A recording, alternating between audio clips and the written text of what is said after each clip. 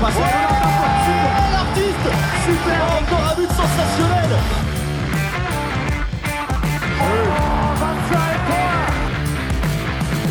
That's a brilliant bit of follow-up play by Mahe. Oh my goodness me, what a shot. Sagosen setter det hen! Han setter den! De er i semifinale igjen! Hello everyone, welcome to the Uninformed Handball Hour. We're early doors in this World Championship, but a hell of a lot has already happened since our second preview pod. We've lost a couple of teams. We may have lost another. We've had cats, we've had big-ass line players, and we've had a couple of surprising results as well. On the pod, we've got Alex Kulesh. Hey, Chris. And Brian Campion, after his short vacation, is back on. Hi, Chris, and hi, Alex. Early doors in the championship. It's happening at a fast pace, though, with 8 games every single day, so we won't get bogged down on the individual results in this pod. We'll try and talk about some of the most interesting stories. But before we get into that, we have to let Alex Kulesh wax lyrical about his love for COVID procedures in Egypt. COVID procedures in Egypt. It's a fun topic, isn't it? Something that hasn't gotten too much attention so far, so I think it is good to talk about it. I think the world doesn't have a good insight onto COVID these days, so nice to hear another opinion on it. But it was definitely a rocky start for the tournament. But I have to say, before we kind of go on, that I think Egypt has done a very good job in responding to a lot of the criticism it got early on. There was talk about bad testing procedures as teams arrived. They implemented a new testing procedure. There was talk about the fans, that the decision to have fans was a bad one. They decided that the best way for the tournament to go on was without fans. So they've made a lot of key decisions during the start of this tournament. My only thing is that maybe they should have made those decisions a little bit earlier. And the fact that we had teams arriving to Egypt a couple of days before going through test procedure without any sort of longer quarantine, I think that is the biggest risk to the tournament. So far, it's been okay.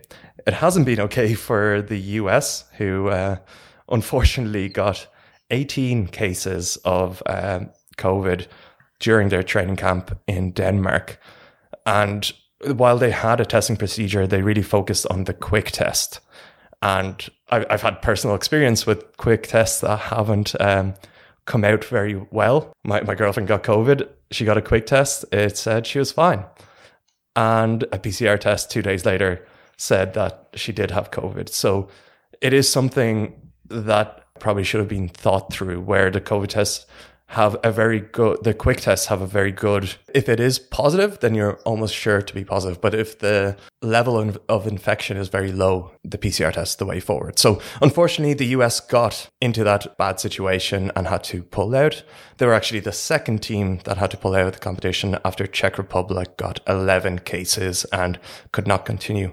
But this was fantastic news for North Macedonia, who got a chance to play in this tournament, and for Kirill Lazarov to play across 4 decades, continue his big legacy. Unfortunately, that hype was a little bit shortly lived with their performances. And the latest case is, of course, Cape Verde. And I think that's the biggest risk around all of this. The fact that a team with COVID cases was allowed to participate, was allowed to go inside the bubble. They had cases before and got more cases. So they got 7 cases before they arrived to Egypt and got 2 more during their first games. And their first game against Hungary made a very wise decision, probably, by only playing players with antibodies in their system for that game. Probably one of the only countries who have that capability. But it was a good tactic employed by the Hungarian authorities within the team. And it is a big risk because the bubble has technically been compromised. And it's a very sad story. And Cape Verde had to pull out of their game against Germany. And we'll see if they can play their next game against Uruguay, or they'll exit the competition. People listening don't need us to tell them how these cases could could multiply throughout the bubble over the coming days and weeks because of people getting infected without it showing on the tests. It remains to be seen how it will progress in that way. And it was a lot of negativity at the beginning. And, we were maybe a bit naive, Alex, you and I, when we were talking in the last podcast about, because the testing procedure was, or the whole hygiene concept was supposed to be the same as the EHF, that if they implemented it properly, that it would be a fairly secure bubble.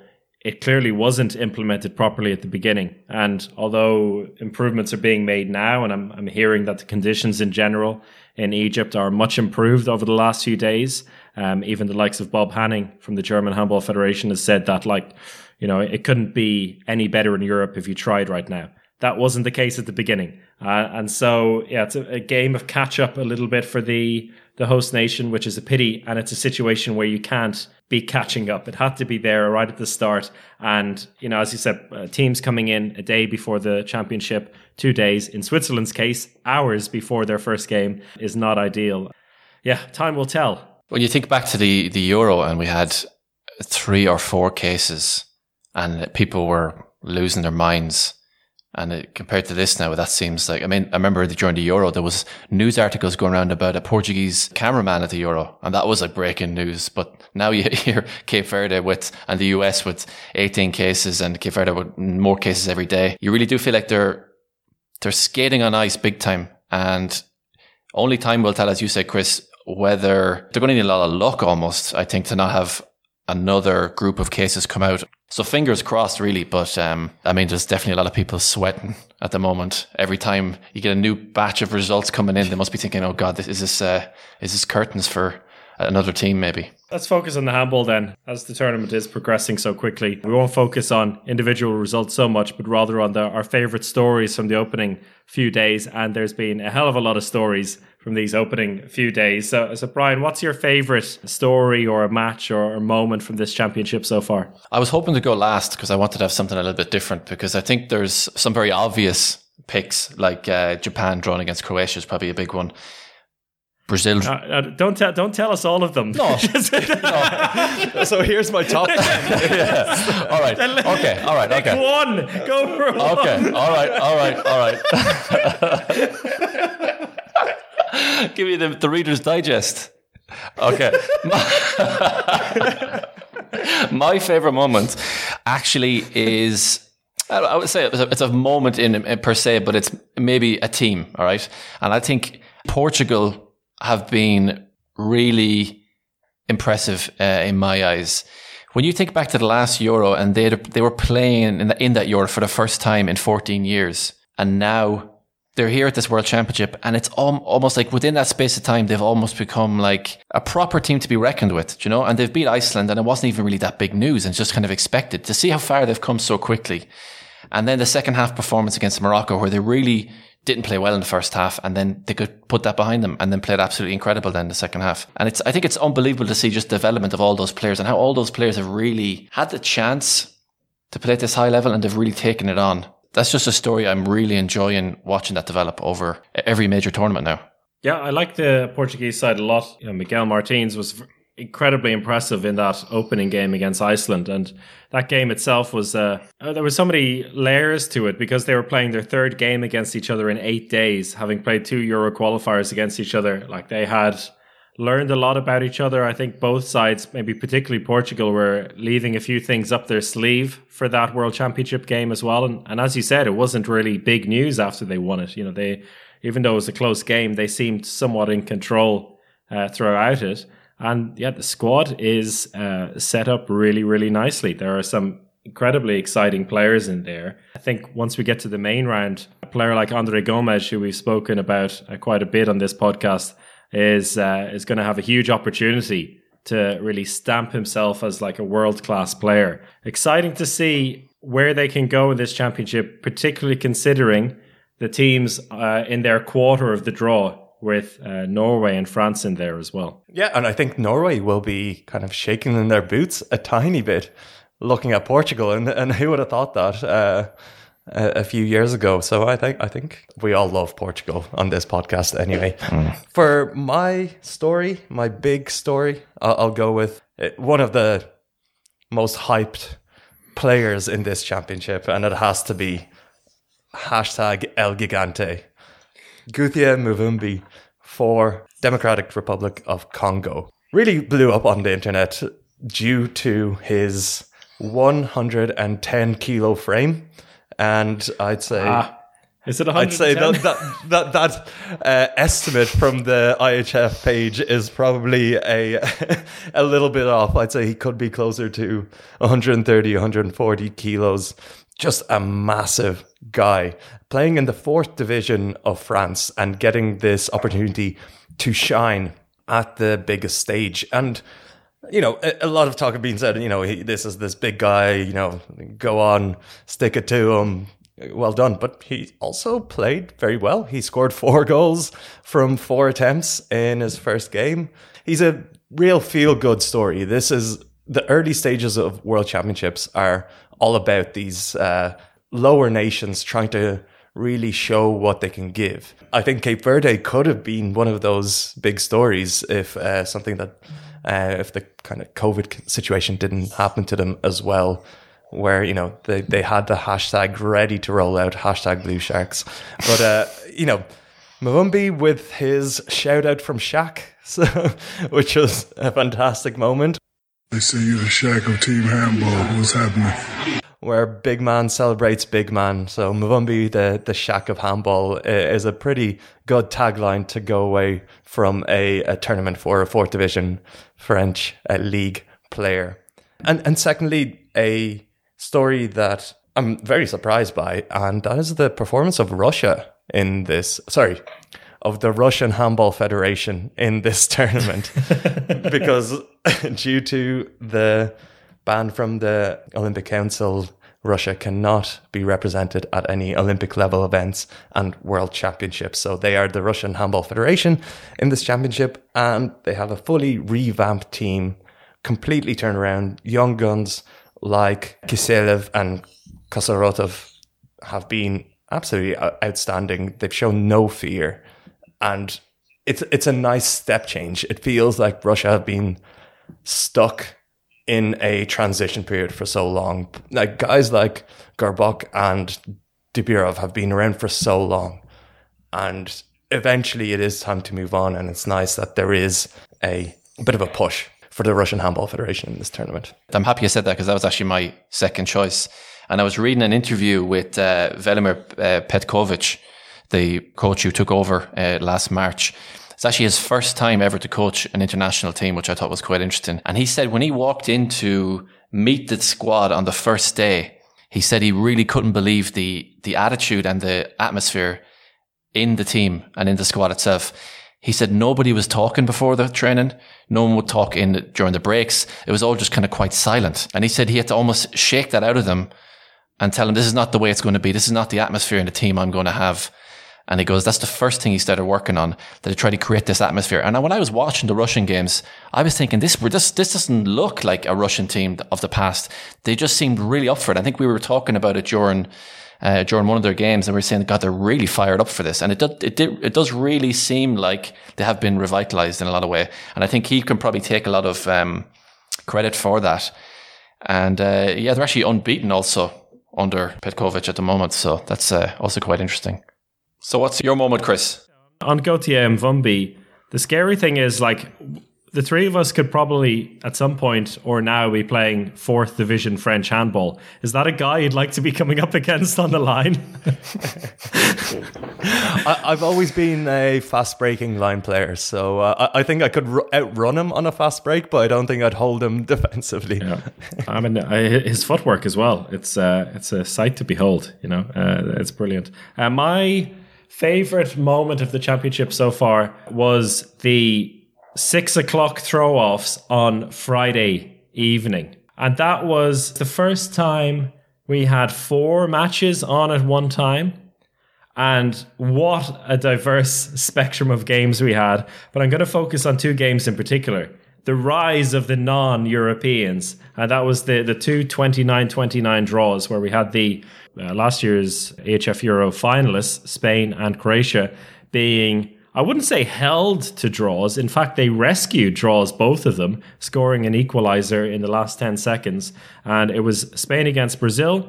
And we all know from this podcast that you absolutely love Brazil, Alex. But people who are following us on Twitter will have noticed on Sunday that you're also hopping, or you're leading, the Japanese bandwagon now. Where did you get that jacket from? It was a gift that I got for Christmas. An Olympic Japanese handball team jacket from, I would say, about 20 years ago. That was somehow found online. Amazing. And it's a beauty. And Japan have just been incredible. I think the most fascinating thing about this is not just any European teams being held to a draw or rescuing a draw against Brazil and Japan. It was the two top teams in Europe last year, and two teams that, from the number of predictions we got from experts, were real medal contenders, like Spain and Croatia. And the Spain versus Brazil game in particular stood out to me because Brazil had a great start, and you can understand that happens. And, you know, they're playing without Thiago Petros, arguably one of the best, if not the best defender in the world at the moment, but still had a solid squad. As we spoke about in the preview podcast, they are established, a lot of them playing in Europe. But then Spain took over the game, opened up a 6-goal lead in that second half, yet Brazil managed to find a way to come back. And I think that is incredibly impressive as well, because it's one thing opening up a lead and then just holding on, but to find that second wind in the second half to come back and almost win was so impressive. And I'm really fascinated to see if they can actually turn this into proper points into the main round. And overall, Group B is an absolute bloodbath.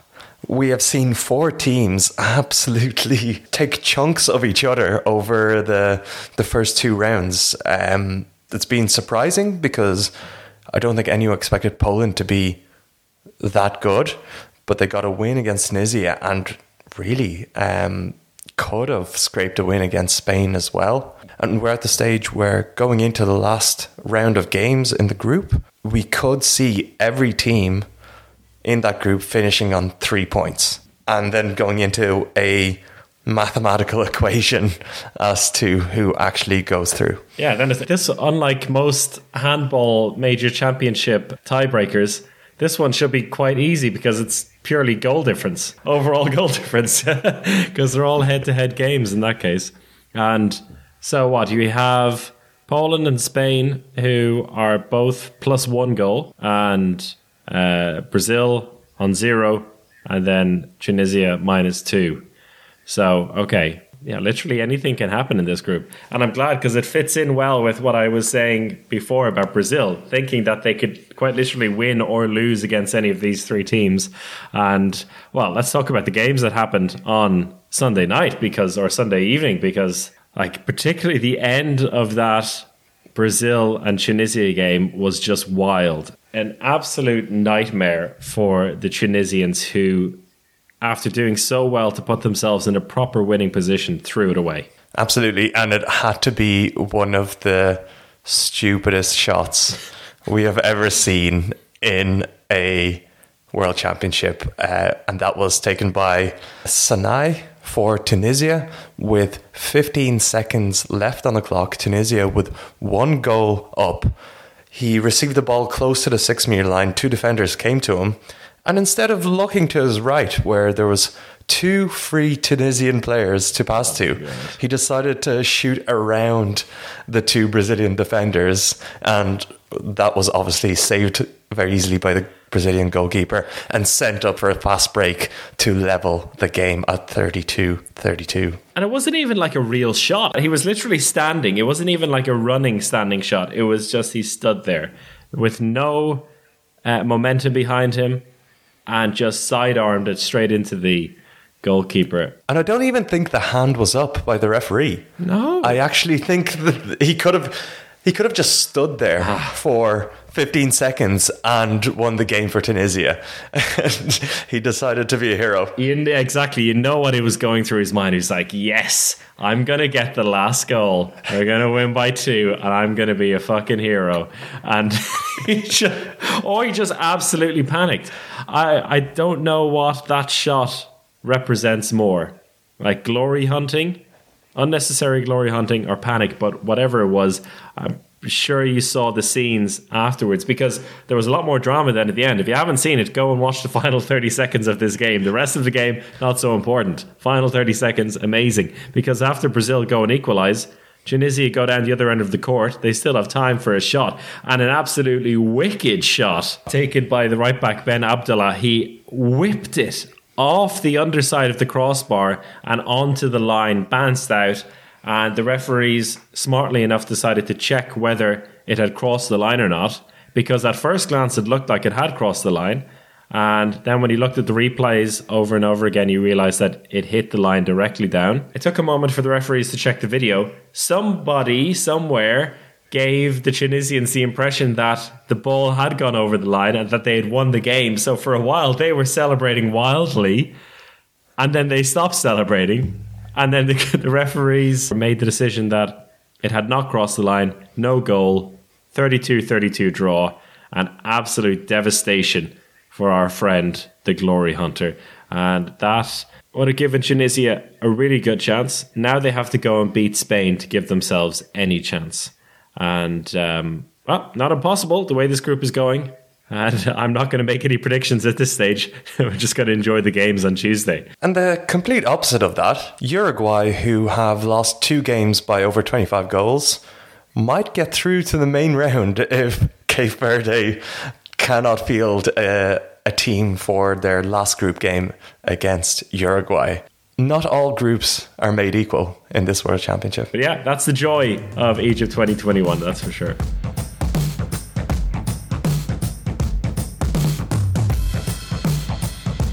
Then Japan, I mean, where did they come from?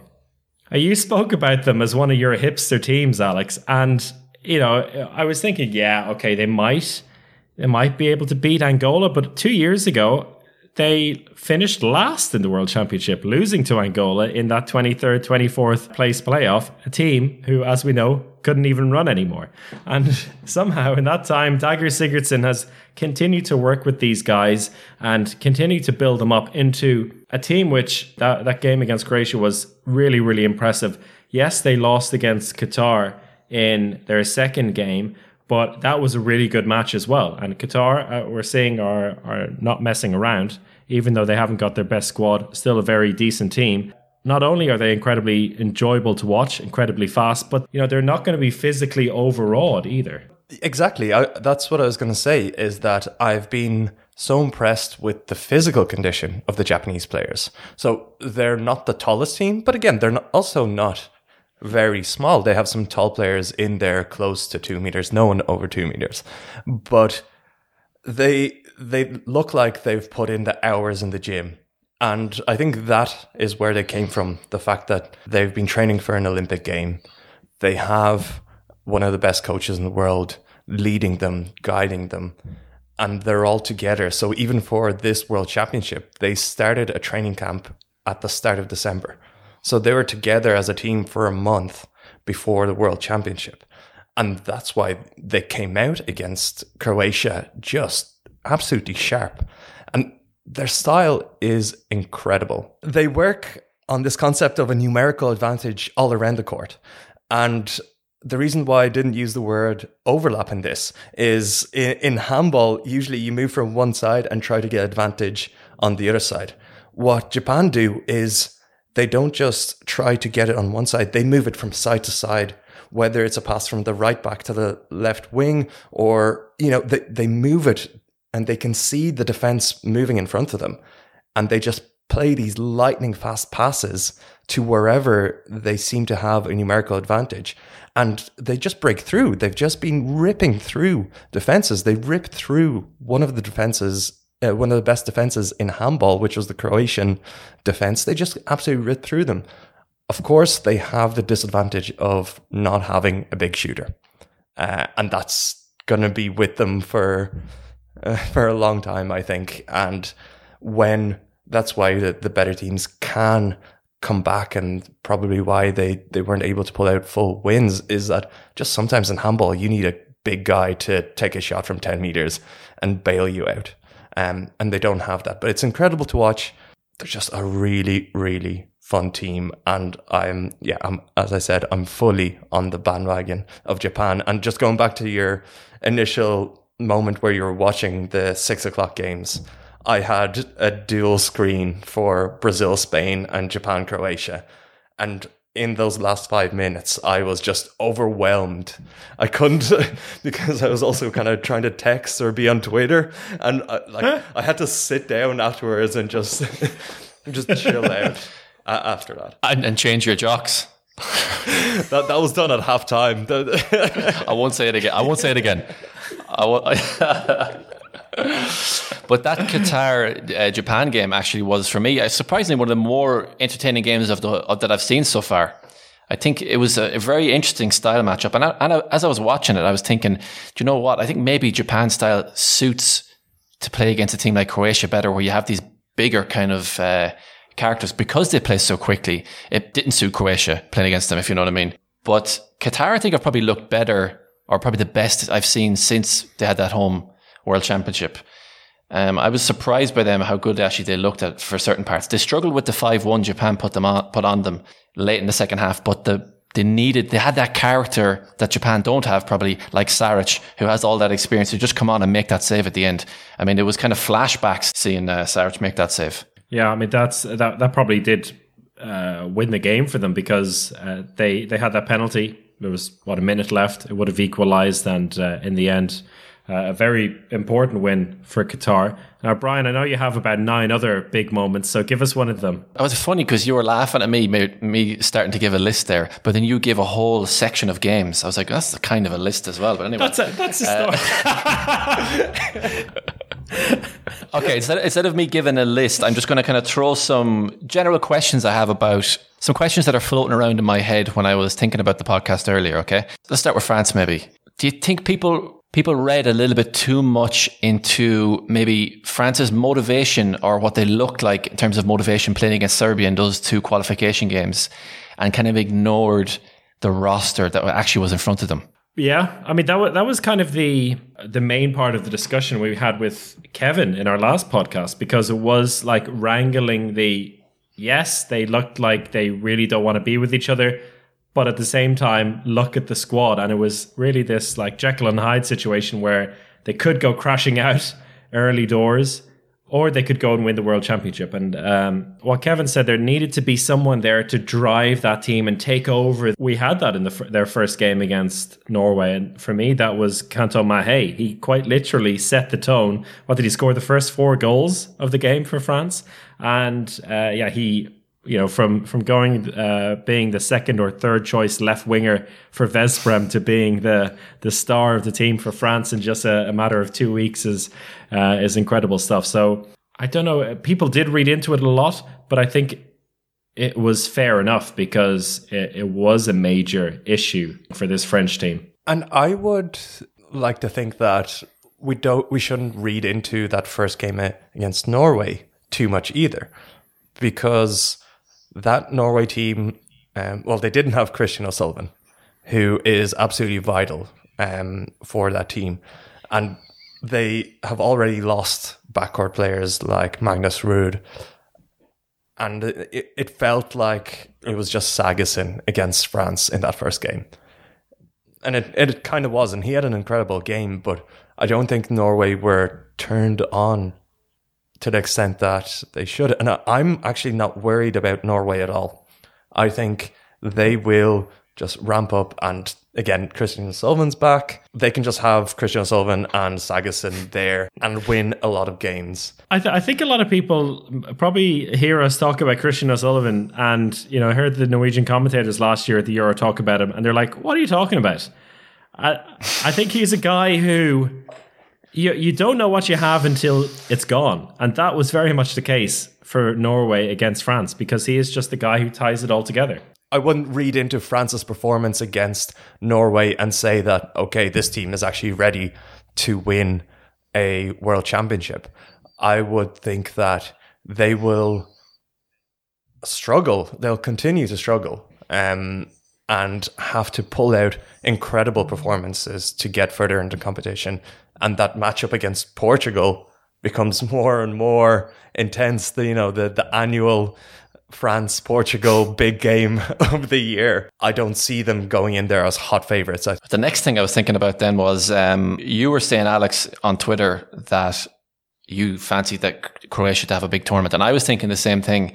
But now these problems with Sindric getting the groin injury, Duvniak having kind of just recovered from COVID, Karacic is injured, Pavlovic is injured, and now they've brought in Janko Kevic in from Nexe, who is a very experienced centre-back, but he's more kind of European League level, maybe, comparison to the Champions League level of a centre-back. Maybe everything will be okay, but that's the kind of big question for me.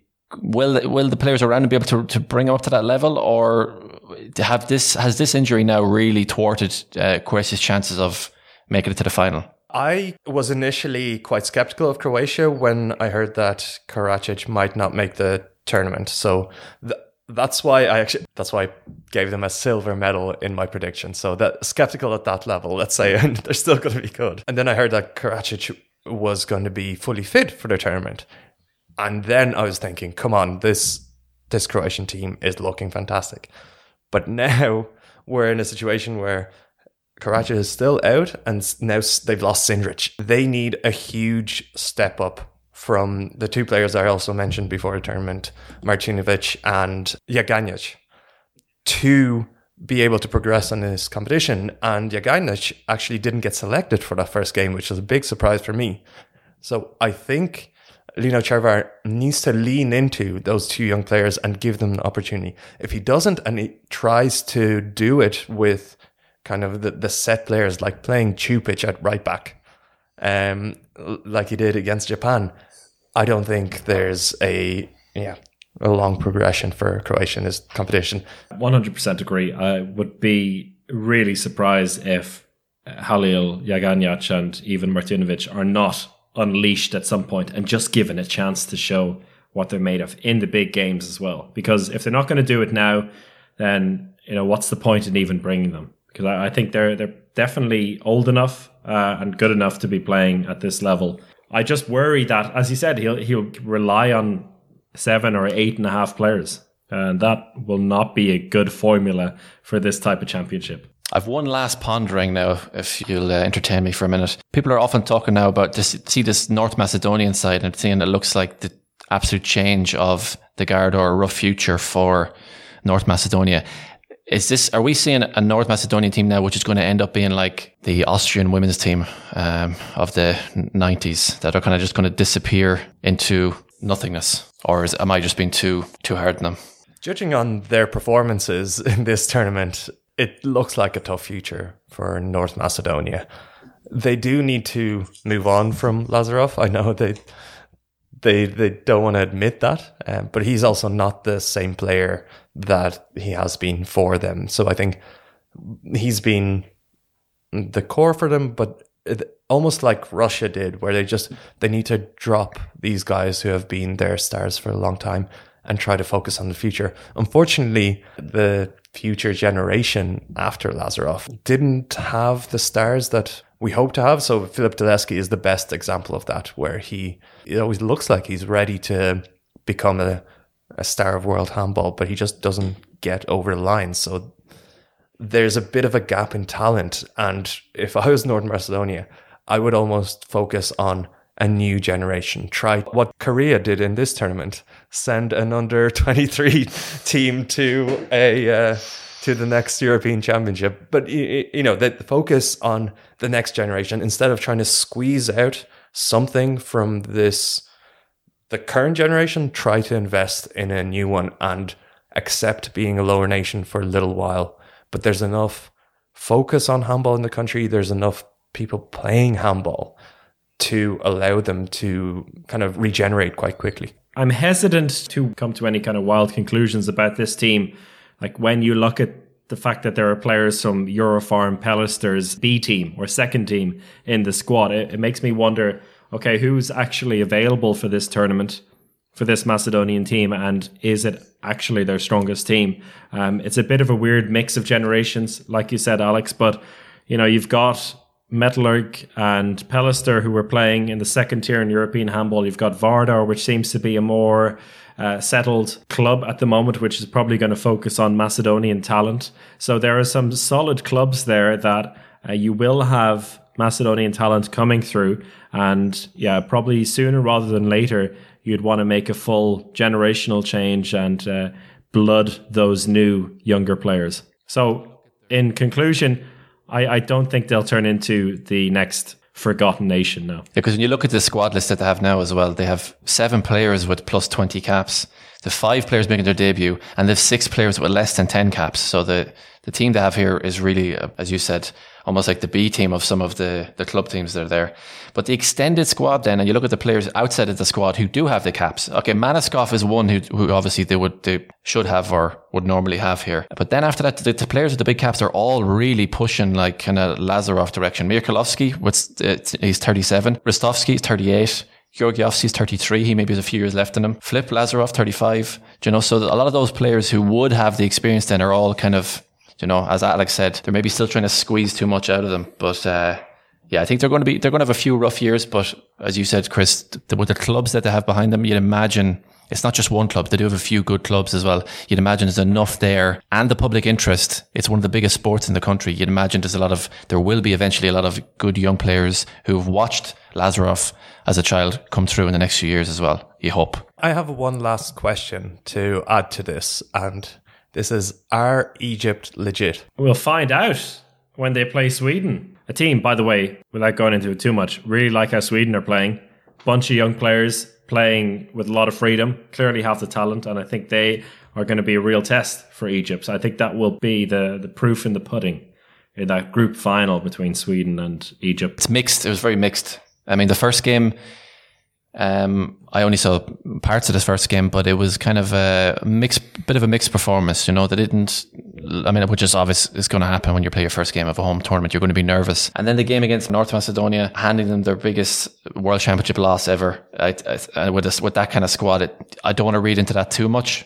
But yeah, the game against Sweden is the massive test. And I don't know, I just have a feeling I'm not fully sold on them just yet. I think they're legit. I think they're really, really good. They played like a top European nation in their first 2 games, where they really took control of the game and against a weaker team. Of course, North Macedonia is grouped in that for now, but they just took control of the game, never let it go. There was a comeback by Chile in that first game, but Egypt were completely comfortable despite that, and almost actually a little bit lackadaisical in that first game to allow Chile to come back. And then they didn't do that in the second game. They just have very, very good players across the board. Yahya Omar has come in and just been very solid. And I think he has a few levels to go up. And a guy I mentioned before the tournament, El Dara, has been incredible. He's been one of the most perfect players in this competition. He got 8 goals out of 8 shots. He's throwing assists and not turning the ball over. I think he makes them work really well. They have a really strong defense. They just look really, really good. And they look like they're up for a fight. They're physically huge. They're very strong. They remind me of a team like Veszprem, where you look at each player and you just see their strength. And I think they're ready for a fight. And when they do come up against the big European nations at the top, they'll be ready for that fight, adding the kind of home nation element to them. My expectations are rising very steadily with them, and they started off quite high. So I'm quite big on Egypt. Yeah, that's definitely, that game on Monday night between Sweden and Egypt is going to be a cracker, I think. I hope, and will tell us a lot. But yeah, I think they are quite legit. Any other questions, thoughts? Is Matthias Gitzel the best player of all time? I mentioned him in the preview podcast and you almost disregarded it. Yeah, exactly. I wasn't expecting it at all. I wasn't even thinking that Denmark were going to give him that much of an opportunity. I thought they would stick with their right-handers at right back and try to replicate the formula that worked for them before. But what they did was just throw him into the pot, and he came out absolutely on fire. He's just very technically gifted. And to be honest, I thought he was going to be too small to play that right back position, but that's something that I think he's been told his whole life. I think as an underage player, he was something like 40 kilos and still one of the best stars in youth Danish handball. Finally, Denmark have a top left-hander in that team. It completely balances them. He's extremely good at going outside. Again, something that Denmark haven't been doing for a while. So I'm also very high on Denmark, but that's a kind of first game reaction type of hype that I like to push away from myself. So I'm not gonna go in on Denmark straight away. I do want to see how the tournament folds out. Yeah, I think that's important to consider for most of these teams. You know, whether they've had a poor start like Norway or a fantastic start like in France's or Denmark's case, it's very early doors, and I think we can wait until the next podcast before reviewing our predictions for the main round onwards. Another episode of the Uninformed Handball Hour is done and dusted. A big thanks from me, Brian Campion, Alex Kulish and Chris O'Reilly. We'll see you Friday just after the main round starts for more podcasting. Goodbye.